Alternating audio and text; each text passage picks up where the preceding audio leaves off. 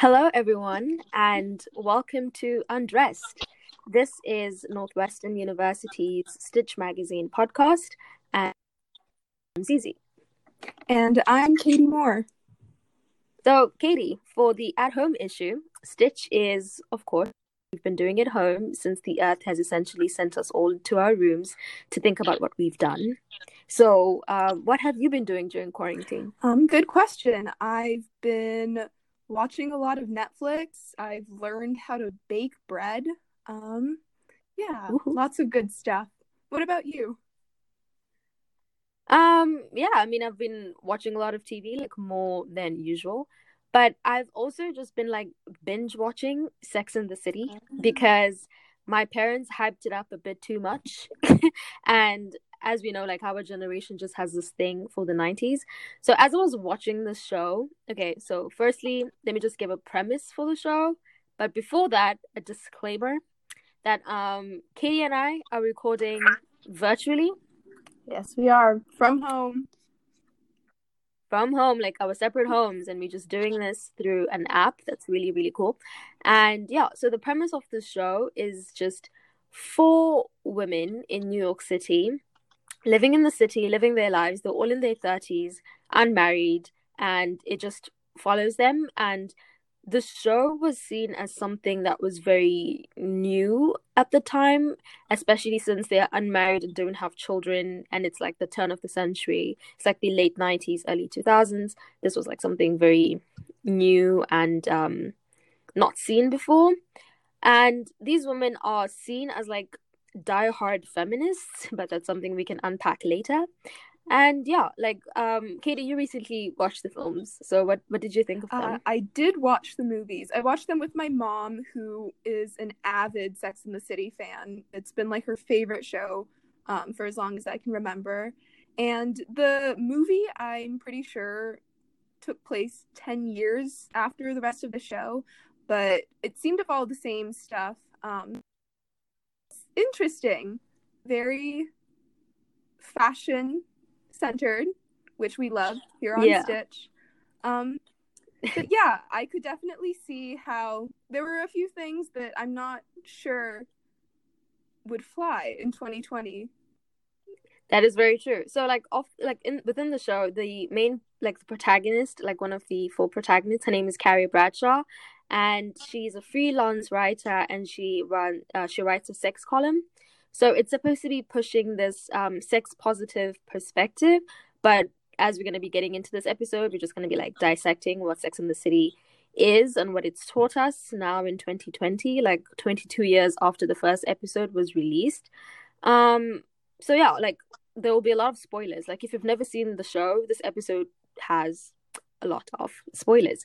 So like my motivation for watching the show was because my parents hyped it up so much, and because like in our generation in particular, like we are nostalgic for a time period that we never lived in, like the 90s, you know? Like you can see it in how we dress, like the straight leg jeans, the movies that we watch, the music that we listen to. Yeah, it's so true. I've been spending a lot of time on Depop since all the stores are closed, and probably the biggest fashion tag trend is the 90s Y2K style. And it's true. It's interesting, the whole idea of nostalgia, because it seems so, the 90s, especially to our parents and the adults who maybe Sex and the City was targeted towards, it seems so modern to them, but to us it's something that's, I don't know, the pre 9/11, something that we were never able to experience, and because of that it seems so like vintage and retro. Yeah, and it's something that's like, oh my gosh, I'm not like other girls, which I think is very interesting because like the 90s are just like have been so blown up. Like we can see it in how everybody just dresses right now, and it all started as like something that is like different, that makes one person like different and not like everybody else. Like, oh, I'm not like other girls. But now, even though that like phrase is just very, very problematic, but like it's something that everybody's doing, and so we need to talk about it. So what I liked about Sex in the City, and like what my mom would like talk about, is how Carrie, like the protagonist, and how the show portrayed fashion as something that is accessible for everybody. Like you could see Carrie wearing designer brands, but also wearing like thrifted clothing, all within the same outfit. Like she in the opening credits, she's wearing a $5 skirt that she thrifted, but she's also wearing Manolo Blahnik. So you see this mixture of high and low fashion, which is something that you see today as well. Yeah, I definitely think that historically the idea of fashion has been something that, you know, is it's stuck with the high-end labels and designer brands. Like that is what the definition of fashion was. But then one thing that I really appreciate about now, and I guess it was born out of maybe from this 90s nostalgia coming back as a trend, is the whole idea of thrifting becoming something that, you know, is cool and that people want to do, that makes like fashion much more accessible, which I really appreciate. Yeah, and you can see this also with like the brands that are just like popping back up, like with Champion and Fila.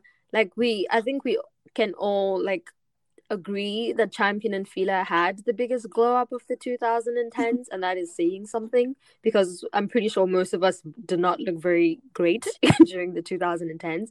But like the way it just came up with this wave, especially towards the late 2010s, especially around like 2016 until like right now, like Champion and Fila, like they just blew up. And part of it is because our generation just gained more purchasing power. Like some of us started making money, or like started spending our parents' money more wisely, or on things that we wanted to spend it on.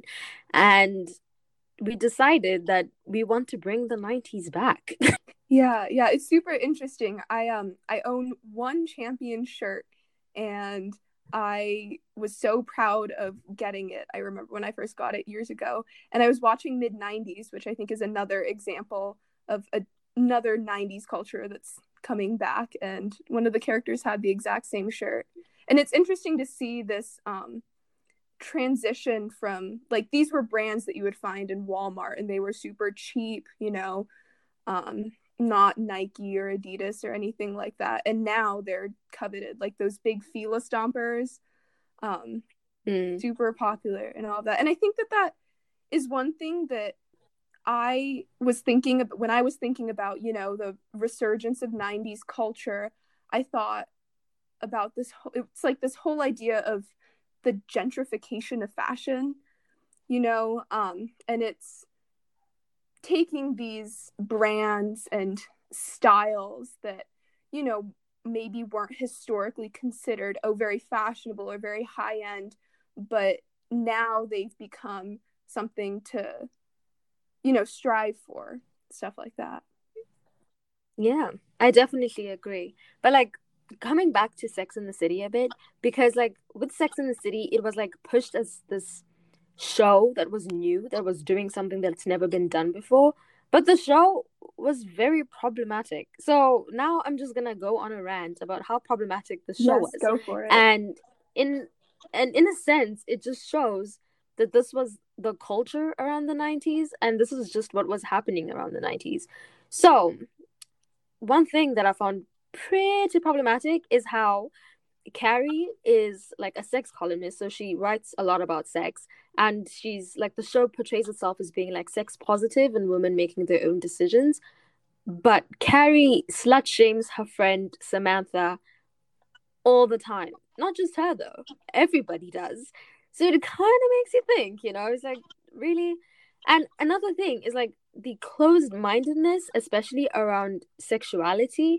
Like the show is so homophobic. Yeah, it is just very homophobic in the way that the queer characters are represented.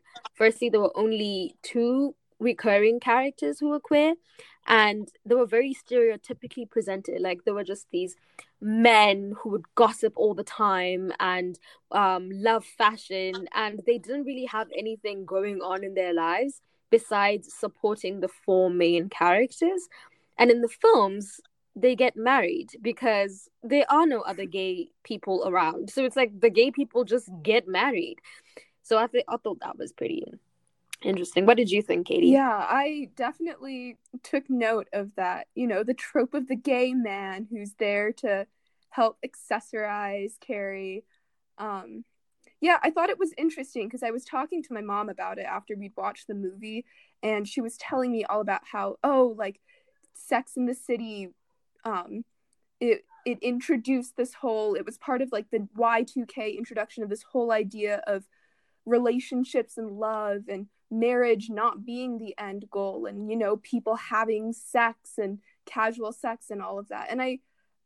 And for that, I think that, you know, you were talking about how during, like, when it came out, Sex in the City was this big feminist sort of show movement, but to see how it's aged, because yes, there's exactly like what you said, like there's mention of sex, and there's it's portrayed in a way that is more modern than probably there had been in the last century.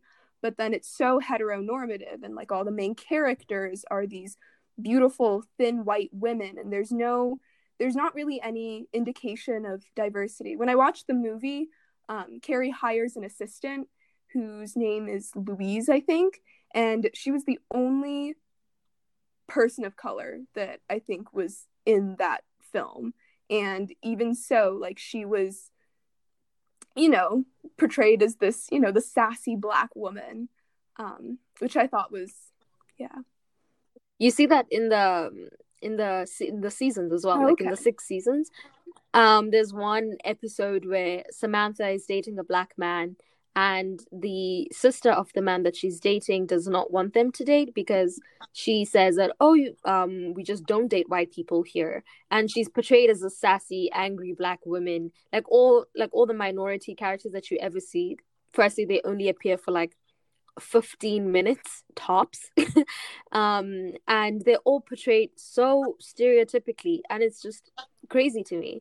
And what you just said about how it's supposed, like, the show is supposed to lend itself to portraying women as like marriage is not the end goal, but how how the series ends with Mr. Big, the very toxic man that Carrie dated for 6 years. Oh my god. Like, their relationship was just toxic. Like, they dated on and off for 6 years, and it was terrible. And at the end, he just swoops in Paris and says, "Carrie, you're the one." And then they get married, and in the films, they're married, and it's like, okay, like, yes, you portray yourself as like, okay, so marriage is not the end goal, but most of the characters end up married, and I'm like, yeah, sure, if like that's their choice, but then I feel like they didn't really try as much to escape from like that whole fairy tale that women just want to be rescued, even though they're trying so much to portray themselves as like the opposite, and like women are like independent or whatever. Yeah, exactly. It's like they're branding themselves as this, oh, we're not like, you know, other shows. Oh my god, exactly like what you were saying earlier, not like other girls. In the Yeah. end, they go back on their statement. They do wind up married because, you know, what else is a woman supposed to do? I know that in the movie they Yeah. stress age a lot too, as like, oh, she's this 40-year-old who's not married yet. What's wrong with her? Yeah. And I thought that was just very interesting because these are problems that we experience today, of course. Like none of this has ended. But even though things seem to be like moving in like the right direction, like there has progress has been made. But if we look at the time in which these shows were made, like it's like a period that is characterized by a lot of racism, a lot of sexism, homophobia, misogyny, transphobia. And you can see this in the show, especially like the show is just like these four white women living in New York. And New York is one of the most diverse cities in this country, but everybody that you see in the show is white. So it just got me thinking, how appropriate, or like, is it okay for us to like enjoy the art that came out of this period? Like, like, the music, the films, the fashion, without acknowledging that all of this art was born of a period of so much oppression. That's such an age-old question, like the whole separating the art from the artist. I think, especially with our generation's tendency to romanticize the past, I think that's something that's so prevalent, and not even just with the 90s, but with like the 60s or the 70s and all of these. We, to generalize, obviously, but I think that we as a generation fail to remember the implications of those times, and the fact that, yes, like maybe those times had beautiful fashion or great music, but if you weren't, cis or white or heterosexual, like it was a tough time. Like I think that a lot of those problems get erased in the transition to an aesthetic. Yeah, I think this form of appropriation, like I like to explain appropriation like a sense of three concentric circles. Like in the center, you have like your values that people hold dear. And then in the outer layer, you have the people who are connected to these values.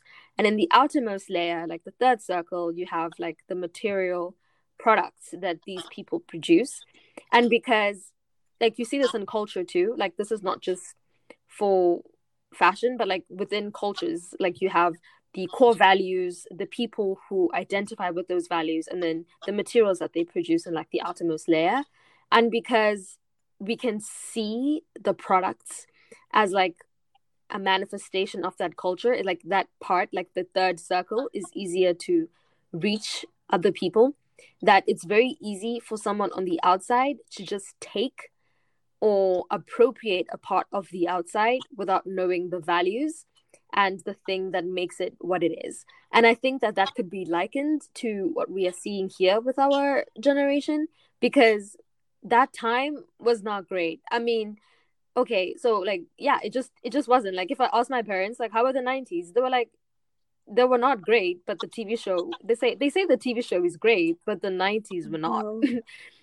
So it's just something that I think we need to really think about, like, what is it that we want to appreciate and keep as part of like our own aesthetic, because we are also trying to find like our own identities, and we are looking to the past to do that, but we just need to like figure out how we can take what's good and learn from mistakes as well. Yeah, I love that idea of thinking of appropriation as those circles. I think that's so cool. I've never really thought about it like that. But yeah, it does raise that whole question where it's like it's so easy to take the good without thinking about any of the bad, or thinking about like what led to the creation of the good. Yeah. And as you were saying, like, about the whole gentrification of fashion, we see this with streetwear. Like, streetwear started as like a trend amongst mostly skaters and like with the hip hop generation. And we see how that was condemned by like mainstream society, and that was formed, and that essentially made these group of people like form like a subaltern group, and they have their own culture, like skater culture, or like hip hop culture, and the way that people would dress and the way that they would present themselves, and this was frowned upon. But now you have brands like Supreme who just slap on the Supreme logo, and now that's streetwear. And what got me thinking is, like, yes, we as like, not just as a generation, but like as a society, we have started to accept streetwear as like fashion, and like it's appropriate for people to present themselves like that, to the point where we see all these tech giants, people working for all these tech giants in Silicon Valley, wearing streetwear to work. You see all these young fitness people wearing leggings, just moving around the city. But then I feel like we still need to think, yes, this is something that we are all appreciating, and like we are living our lives in, but I think we should also like remember the roots of where it came from, and how those groups were treated when they did what felt right to them. Especially, and I think this also has just something that we can think about, is like with all these tech people, like being able to dress however they want, which is like great, because I feel like anybody should wear whatever they want. But you still see other people when they go to work being condemned for wearing whatever they want. Like till this day, you still find Black women being told to straighten their hair at work. So it's just like, who really gets to appreciate the past? It's like, who's given that right to appreciate the past? Yeah, exactly. I definitely I remember watching a video from, I think it was like College Humor or something, talking about this girl who was like, oh, I wish I lived in, you know, the 90s, or I wish I lived in the 20s, especially like the 20s, now that we're in 2020. I know I saw there was a whole slew of, you know, memes and TikToks that were talking about how, oh, it's so wonderful we can return to the roaring 20s and what a great time that was. But it really is, to some extent, like pretty much just erasure of so many different people's experiences. And I think that, like, you touched on that so well. And how this relates to COVID. Oh, wow, I almost forgot. How this relates to our at home issue and COVID is, we are all in a rush to like go back to what is perceived as normal, like going outside, meeting up with friends at coffee shops and doing the thing. But we need to, I feel like since we have this time to like really evaluate our choices, I think we need to also evaluate what we consider to be normal and what we want to keep from like our lives, like before COVID and after COVID, because clearly things were not looking great for everybody. No. Yeah, I definitely think that we're all stuck at home. We're all just turning towards consumption, you know, of TV shows and social media and just media in general. And I know that, so, like, binge watching, revisiting all these old shows is something that so many people are doing right now because there's not really anything else to do. And I think that it's such a good opportunity to be able to, like, yes, appreciate the past. And I can see the appeal where it's, you know, a nostalgia for a time that we weren't in a global pandemic. But I think it's also a really great opportunity to learn and revisit these things in a modern context, and exactly like what you said, bring the good and try and leave the bad behind out when we get out of quarantine. Yeah. So that's it for me and Katie. Thank you for listening. This has been Undressed with Stitch Magazine.